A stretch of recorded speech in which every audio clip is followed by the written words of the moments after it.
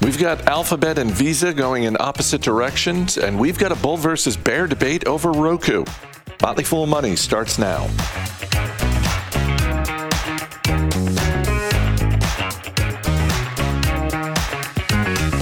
I'm Chris Hill. Joining me today, Motley Fool senior analyst Bill Mann. Thanks for being here. We've been banished to another part of the office. I like to think we haven't been banished. We chose this of our own accord. Let's start with Alphabet because it is really the dominant story in the market today. Third quarter profits and revenue were lower than expected. The only silver lining appears to be Google Cloud, but search, YouTube, everything else came in lower, and shares of Alphabet down 7% this morning. Which doesn't sound like all that much, but just to put things into perspective, that's something on the order of $20 billion. Just poof. I'll be honest, Chris, it wasn't a terrible quarter from Google. I think because we think of this company as being the best business model ever created, that we sometimes give it credit for somehow having sorted out business cycles. I mean, this is the first quarter that they have ever had in which their advertising revenues dropped a little bit. They missed badly on the bottom line. They hired 13,000 new employees, which you have to wonder what those 13,000 employees were doing. But the numbers from Google are still, they just seem like a cheat code. $69 billion in revenues for the quarter.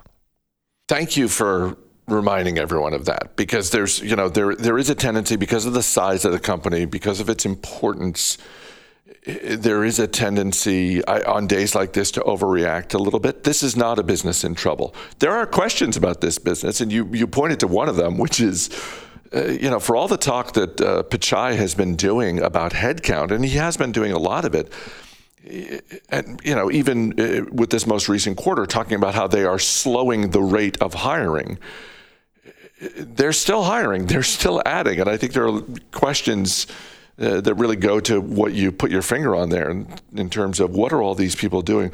Also, this was another quarter, and I don't know what the answer is with YouTube. And when I say that, what I mean is, for a long time, there have been people who have been saying they should spin it off. And there are other people making arguments, no, they need to keep it in-house, and here's why. I don't know what the answer is. I do know that this was one of those quarters that gave some ammunition to the people arguing that YouTube needs to be spun off. I actually think that argument is crazy. I think that Google, I can't call it Alphabet. I'm sorry. I know. Okay.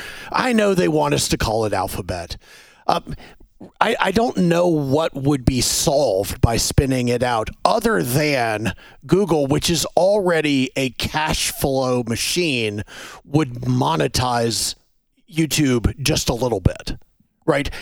Google's issue is not that they're having any trouble at all generating cash flow. Now, I look at where they were this quarter versus the same quarter last year. An unbelievable deceleration in revenue growth from 41% to 6%. And it doesn't look like they have cost control. And I think at least partially that is the huge number of employees who are coming in. Now, I think that you have to give every company, even really big ones, a little bit of grace when there is a shift in external factors. They can't turn on a dime. So perhaps they were hiring for a 41% world and they got a 6% world.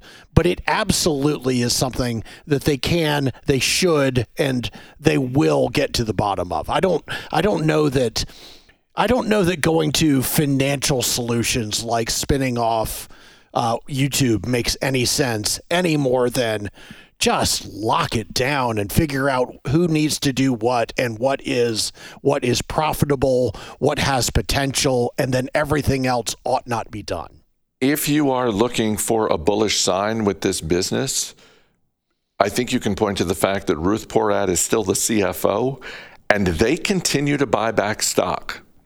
Yeah, they do continue to buy back stock. Now, I don't give Google, Alphabet, full credit for buying back stock because they do put out plenty of incentive stock options for employees. So we as shareholders don't get full value for it, but we don't get none. And in a world where they are generating as much cash as they do have to do something with it. I would prefer a dividend, and I do think I think that Ruth Porat will get to the bottom of what's going on with Google. They did not become incompetent all of a sudden, and there are parts of their business that are still growing like wildfire in a very profitable way. Visa, on the other hand, wrapped up its fiscal year in style. Fourth quarter profits and revenue came in higher than expected. Their payment volume was up. They hiked their dividend. They greenlit a $12 billion share buyback plan. And unlike Alphabet, shares of Visa are up 6% today. Yeah. Visa hasn't gotten the memo that we're supposed to be going into a recession. Do they not read the papers? Not only have they not gotten that memo, but CEO Al Kelly said when they were doing their planning for 2023, they didn't factor in a recession. They basically said, we're not expecting it, and we are not planning for it. You know, Chris, when you think about a company like Visa, and I think about this a lot, and people have asked us what types of companies are inflation resistant.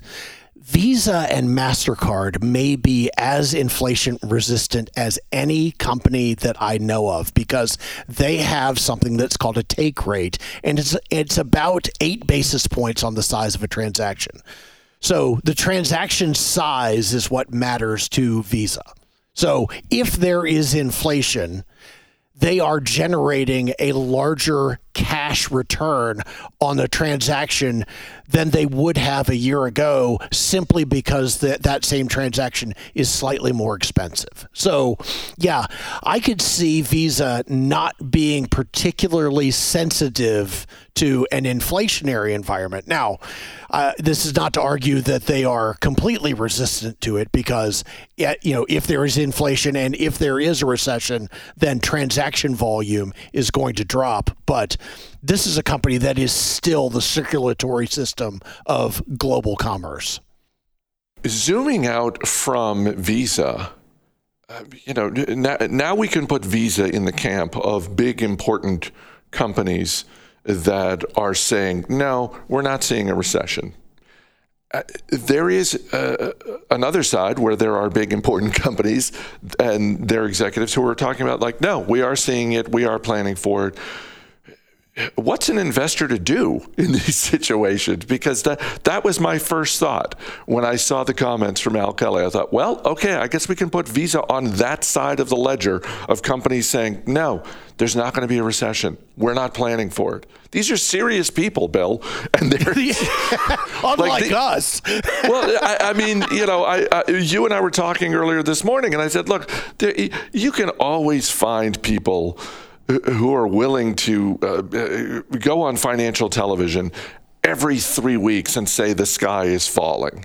Yes. You can always find people who are just perma bulls. Everything is great all the time, no matter what. Jamie Dimon is not one of those people. He is not one of those people. Al Kelly is not one of those people. Absolutely. So as you think through the question of, are we in a recession? Are we going to be in one? What do the comments from Al Kelly do to your thinking?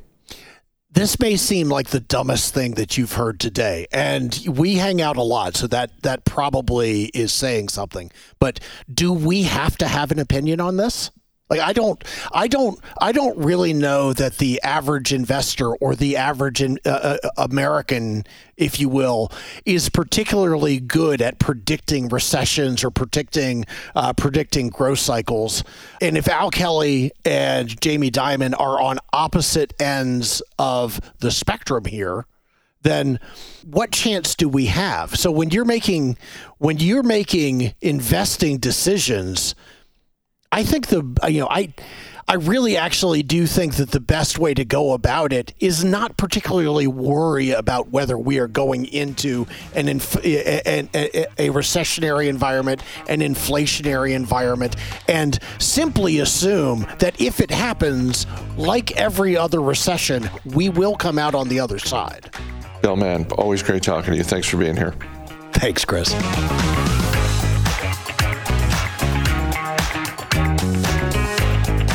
When you're not listening to this podcast, chances are you spend at least part of your week watching streaming video. And if you're like a lot of people, you're streaming your favorite shows through a Roku device.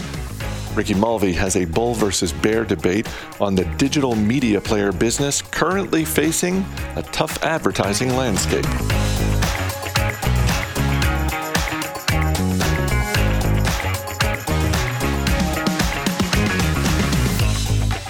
Welcome to Bear vs. Bull. We find a company, get some analysts, flip a coin to see which side they'll take. Today, the company is Roku. They sell digital media players for streaming. It's also an advertising business. It's also apparently a smart home camera business. Been struggling, down 80% this year. On the bull side, we have Ryan Henderson. Ryan, good to see you. Good to see you too, Ricky. I'm looking forward to this. Likewise. And taking the bear case is Jose Najarro. Jose, thanks for joining us today.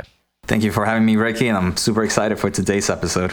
All right, that is enough setup. Let's get it started. Ryan, you've got the bull case. The 5 minutes is yours.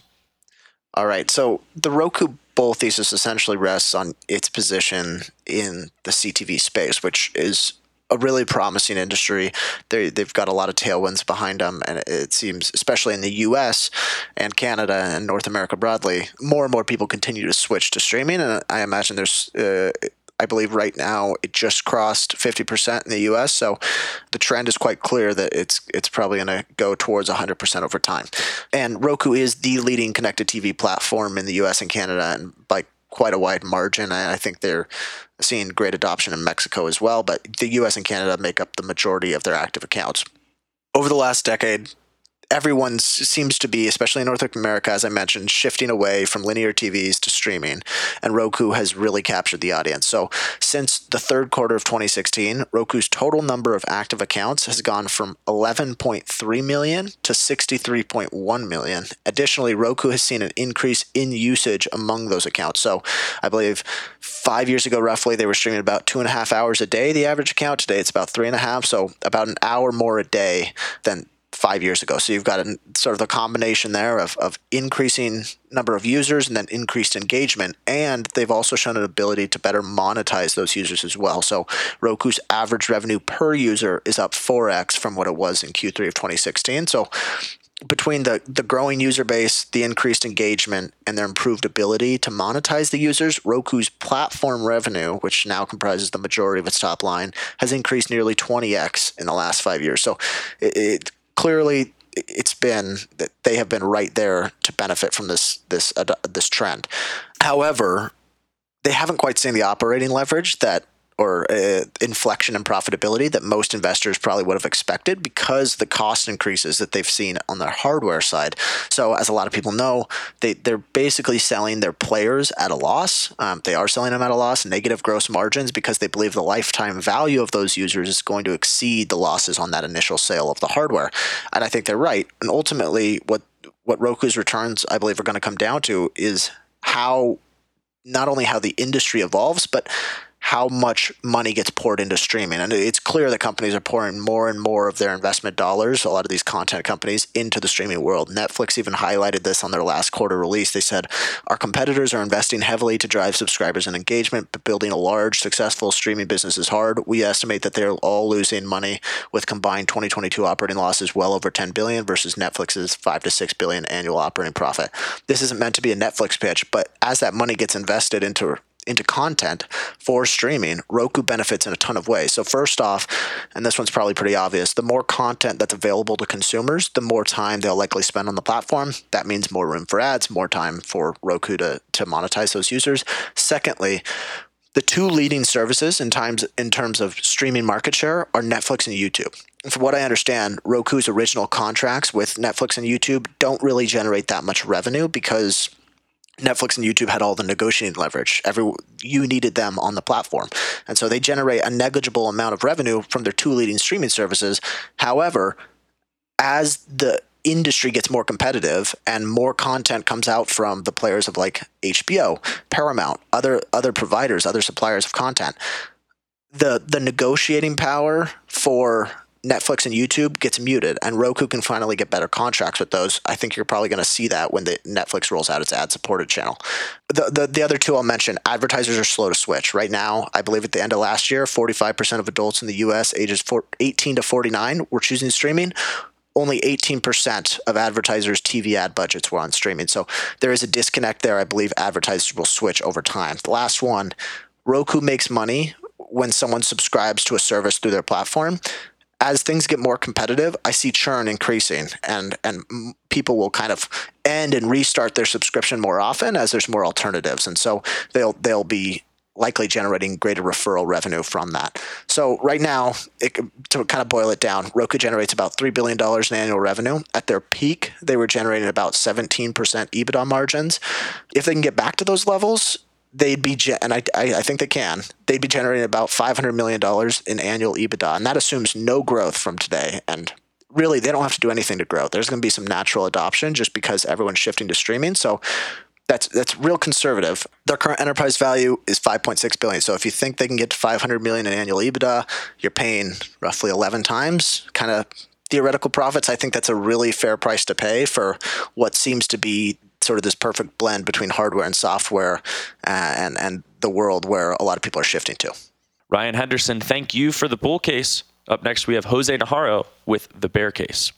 Thank you, Ricky. I do want to say for the bear case is the first thing is the company's trying to hit numerous markets at once. The hardware, the platform, and the original content. And all these markets have numerous headwinds affecting the company right now. And for a growing company like Roku, it can cause much stress to management, which can lead to long-term mistakes, especially if management focuses too much on short-term shareholder-pleasing moves. For example, if we take a closer look at the original content, this takes time to build. And it's not something that's gonna provide results. It might actually just flop, and it's also very expensive to do. On the platform side, at the moment, there are numerous headwinds in the advertisement side that we're seeing globally that can obviously impact the overall numbers for Roku on the revenue side. Finally, the hardware side is prone to inflation, cost of goods increase, and also consumer spending is in question right now, which could cause a decrease in adoption of connected TV. The hardware market is also one with very low margin, and the company continues to double down with recent addition to things like soundbars, and other audio solutions. Same with the international market. Growth is heavily dependent on connected TVs, but network infrastructure might not be set up properly in certain international countries, or the consumer demand is not there. Outside of that, the company is seeing a huge balloon in expenses. For example, sales and marketing increased 97% year over year in the most recent quarter. Research and development also increased 74% year over year and have caused income loss from operations in the last 2 quarters.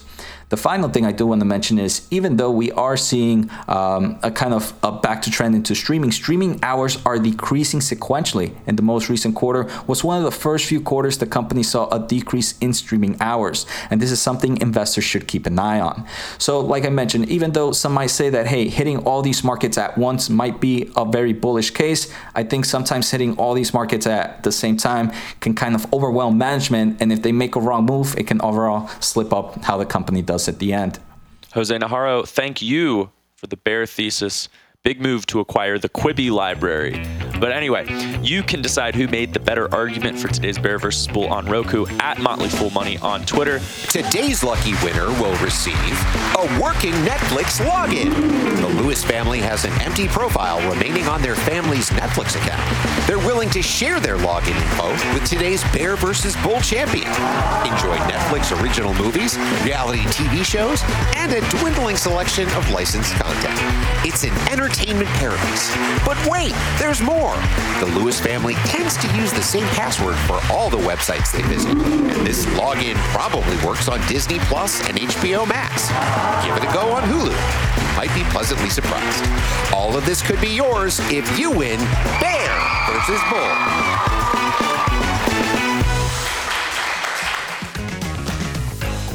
As always, people on the program may have interest in the stocks they talk about, and the Motley Fool may have formal recommendations for or against, so don't buy or sell stocks based solely on what you hear. I'm Chris Hill. Thanks for listening. We'll see you tomorrow.